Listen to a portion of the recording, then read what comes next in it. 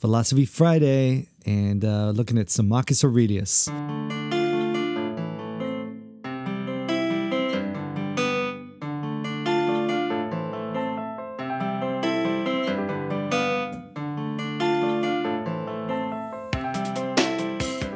right, happy Friday to you. We're coming to the end of our Sojourner Pod week and the end of the week, and I'm sure everyone's happy it's Friday.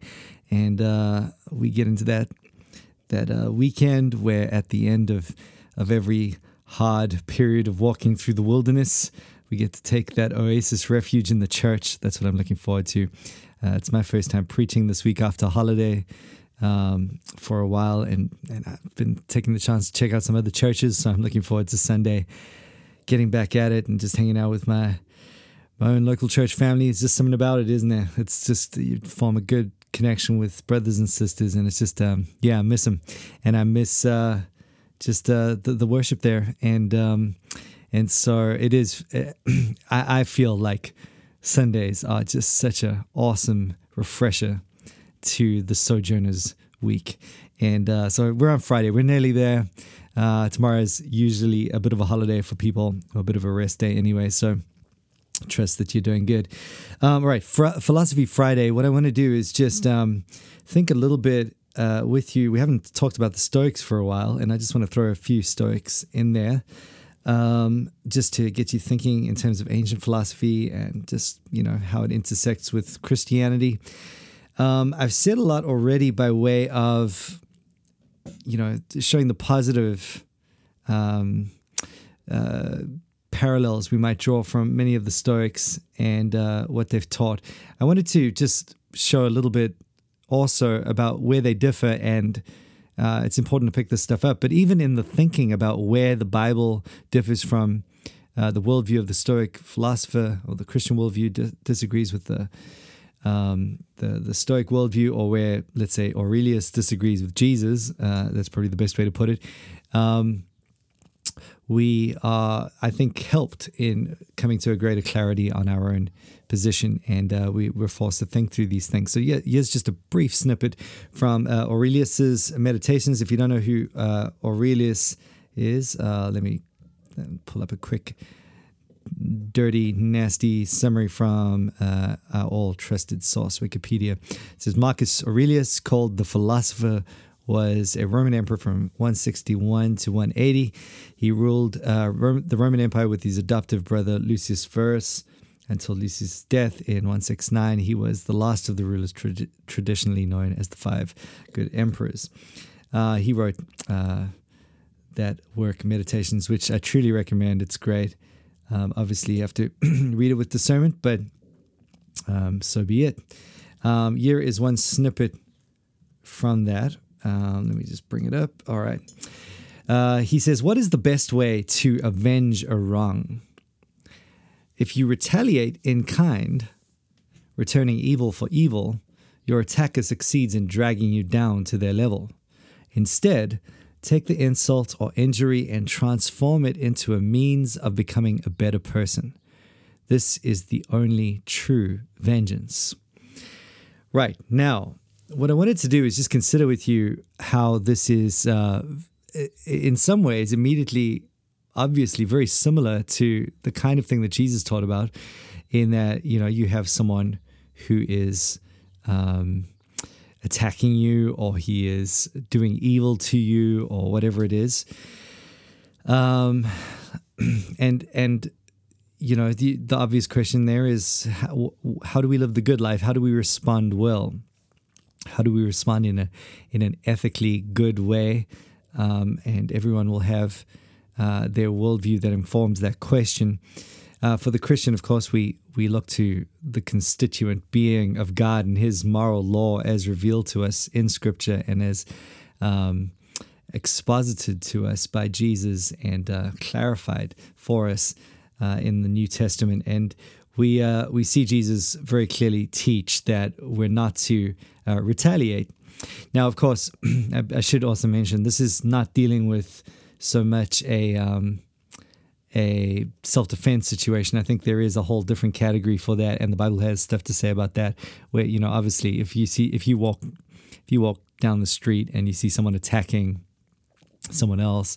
I mean, it is a loving, an obviously good, loving thing to help that person, and that would mean that you'd have to fend off the attacker and so forth. And the same is true if someone's breaking into your house, you're protecting your family, whatever it is. It's kind of a different category. What we have here is more just of an insult, an attack in that sense, something that doesn't necessarily require retaliation for self-preservation. It doesn't. It might be by way of some sort of verbal attack, or perhaps a smearing of your reputation, or I don't know. You could help me figure out what that might look like. But basically, we know, of course, the turn the other cheek teaching of Jesus, and specifically in its, I think, most succinct context, you're looking there at persecution. If someone ridicules you for being a follower of Christ, or wants to smear your reputation as a Christian, or just is basically uncivil toward you, or is paying you evil in any way, shape, or form for that reason, that's not a you don't want to go jujitsu the guy. You don't want to go and it's not one of those things where you want to retaliate. But Jesus was provocative in what he said, because he was like, listen, just turn the other cheek, let him have his fill, like just take it. In other words, the wrong that is being dished out on you is not to be in any way resisted, but if anything, to be embraced in the form of an encouragement that you, like Jesus and like the prophets that have gone before, can rejoice that you have walked the same line, as it were. You have experienced the same hatred for the same good reasons. And obviously, if we've caused a person or provoked them to retaliate against us or pay evil towards us, this is not what's in view either, but more towards that unprovoked kind of persecution again. Anyways, all to say that you see an overlap here in that obviously Aurelius is trying to help and help people to not retaliate in those situations where they're not under any sort of threat. Not to sort of embroil themselves in needless controversy, and not to be brawlers. And so in all those things, there's an overlap with the ethos of Christianity and Jesus' teaching. But there is also a big, big difference. And I'll read it again. Hopefully you can pick this up with me. If you retaliate in kind, returning evil for evil, your attacker succeeds in dragging you down to their level, right? Now that, to some extent or another, we might agree with. But indeed, take the insult. So there's the same idea of turning the other cheek. Take the insult or injury and transform it into a means of becoming a better person. This is the only true vengeance. And that's where the difference lies. With the Christian approach, you turn the other cheek, not in any way undermining the evil that's been done to you. You don't in any way sweep it under the rug and pretend it didn't happen. You acknowledge immediately that this is an evil done against you that does require vengeance and true vengeance, but that any kind of, it's just not going to be enough for you to become a better person to repay this. This evil needs to be dealt with by a just judge. And that's exactly what the Christian hope is. We allow God to judge. We forbear. We love those who oppose us. We hand all judgment into God's hands. We know that all men will be judged fairly, either as they stand before God by their own works or in Christ. And we move along in that paradigm which allows us to deal with the evil, knowing that there's no ultimate injustice in God's as God will deal with it, and therefore turn the other cheek, now forbearing in love, knowing that in and through the show of this opposite spirit, you might indeed win the person over to the love that God has shown for him in sending Christ to die for him, despite his wrongdoing. And so there's there's a desire now to show the grace that we've received and to love the enemies as God has loved us for the sake of the gospel, rather than to commit the atrocity of trying to bring a false justice ourselves, and in the process communicating really a false gospel, which often happens when you got things like theonomy creeping in and Reconstructionism and just any kind of Christians taking other Christians to lawsuits and all sorts of things we could talk about there. But anyways, coming back to this issue of where the Stoics would go, I think it's well represented here by Aurelius, where they don't believe that all things are going to be justly judged and truly brought to the light, and everything, justice will be perfectly meted out. So they can't trust in that. So they're frustrated by that. So, and yet they still have to deal with the same reality of someone paying them evil for no real reason, or for an unjust reason. And so they have to try and figure out a way to make it okay, to make it somewhat fair. And so they use, this is the best shot they have. Take what that person's doing, you sort of you throw it in their face by actually doing what they don't expect, and making yourself a better person as a result. Now, what's interesting is that principle on its own is okay. That's a good idea. Turn your critics into your coaches. Amen. And to self-improvement is not a sin. And if anything, we must be determined to become better people and more sanctified. And there are all sorts of channels and ways that we would approach that. But the issue is, what I'm wanting to expose here, or point out more than expose, is the flawed nature of this worldview. It's never gonna. It reminds me a little bit of Buddhism as it deals with evil. It's essential to the Buddhist idea is that you have to deny that evil actually is evil to deal with the problem of evil.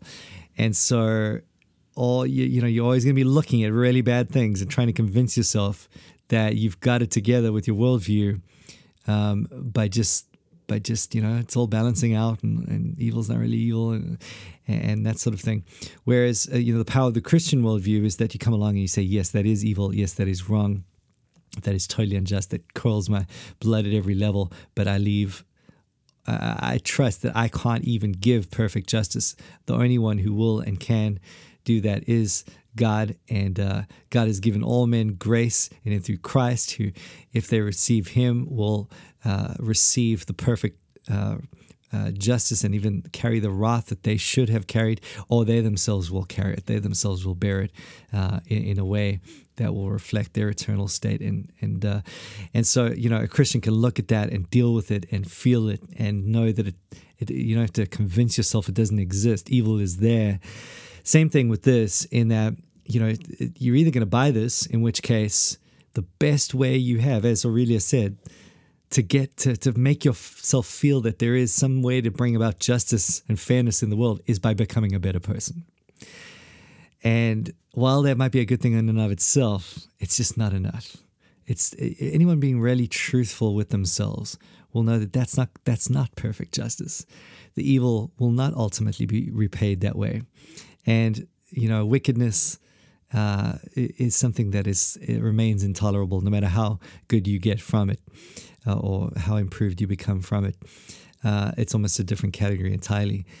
And so I think one of the benefits for me in reading and I wanted to mention this example just as a bit of a snippet to show this idea, but reading through, I don't know what it is about Greek philosophy and the Stoics in particular, but it's just, I suppose they're so helpful. They're so on the same track in so many ways, and yet so different from Christianity.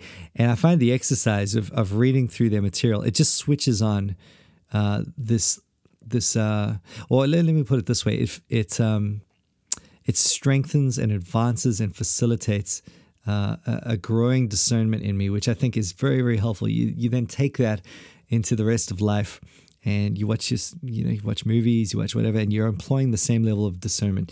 You're learning to agree and disagree, and you're constantly asking yourself why that is, why that isn't.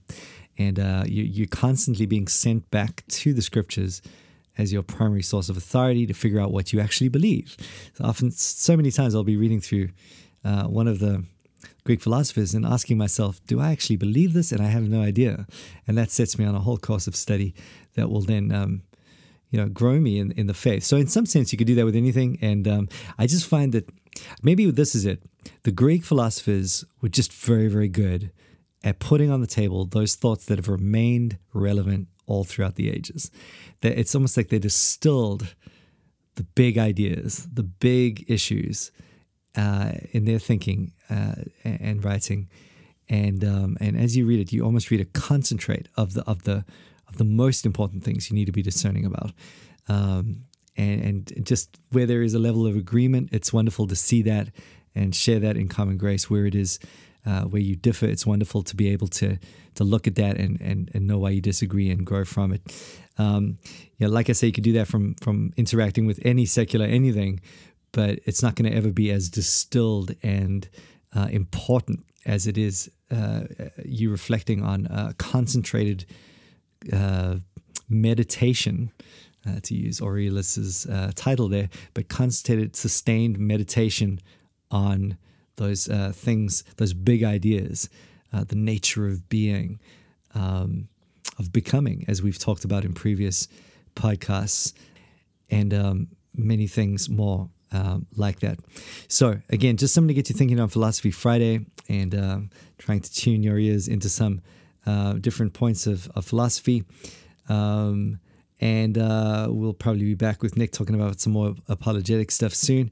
But as a bit of a breather to that, hope you enjoy that. Go and grab Marcus Aurelius, read through his meditations. You'll love it. Bless you. Have a great weekend. Well, I'll talk to you tomorrow, and then and we can carry on with some Smoking Saturday. Bless you.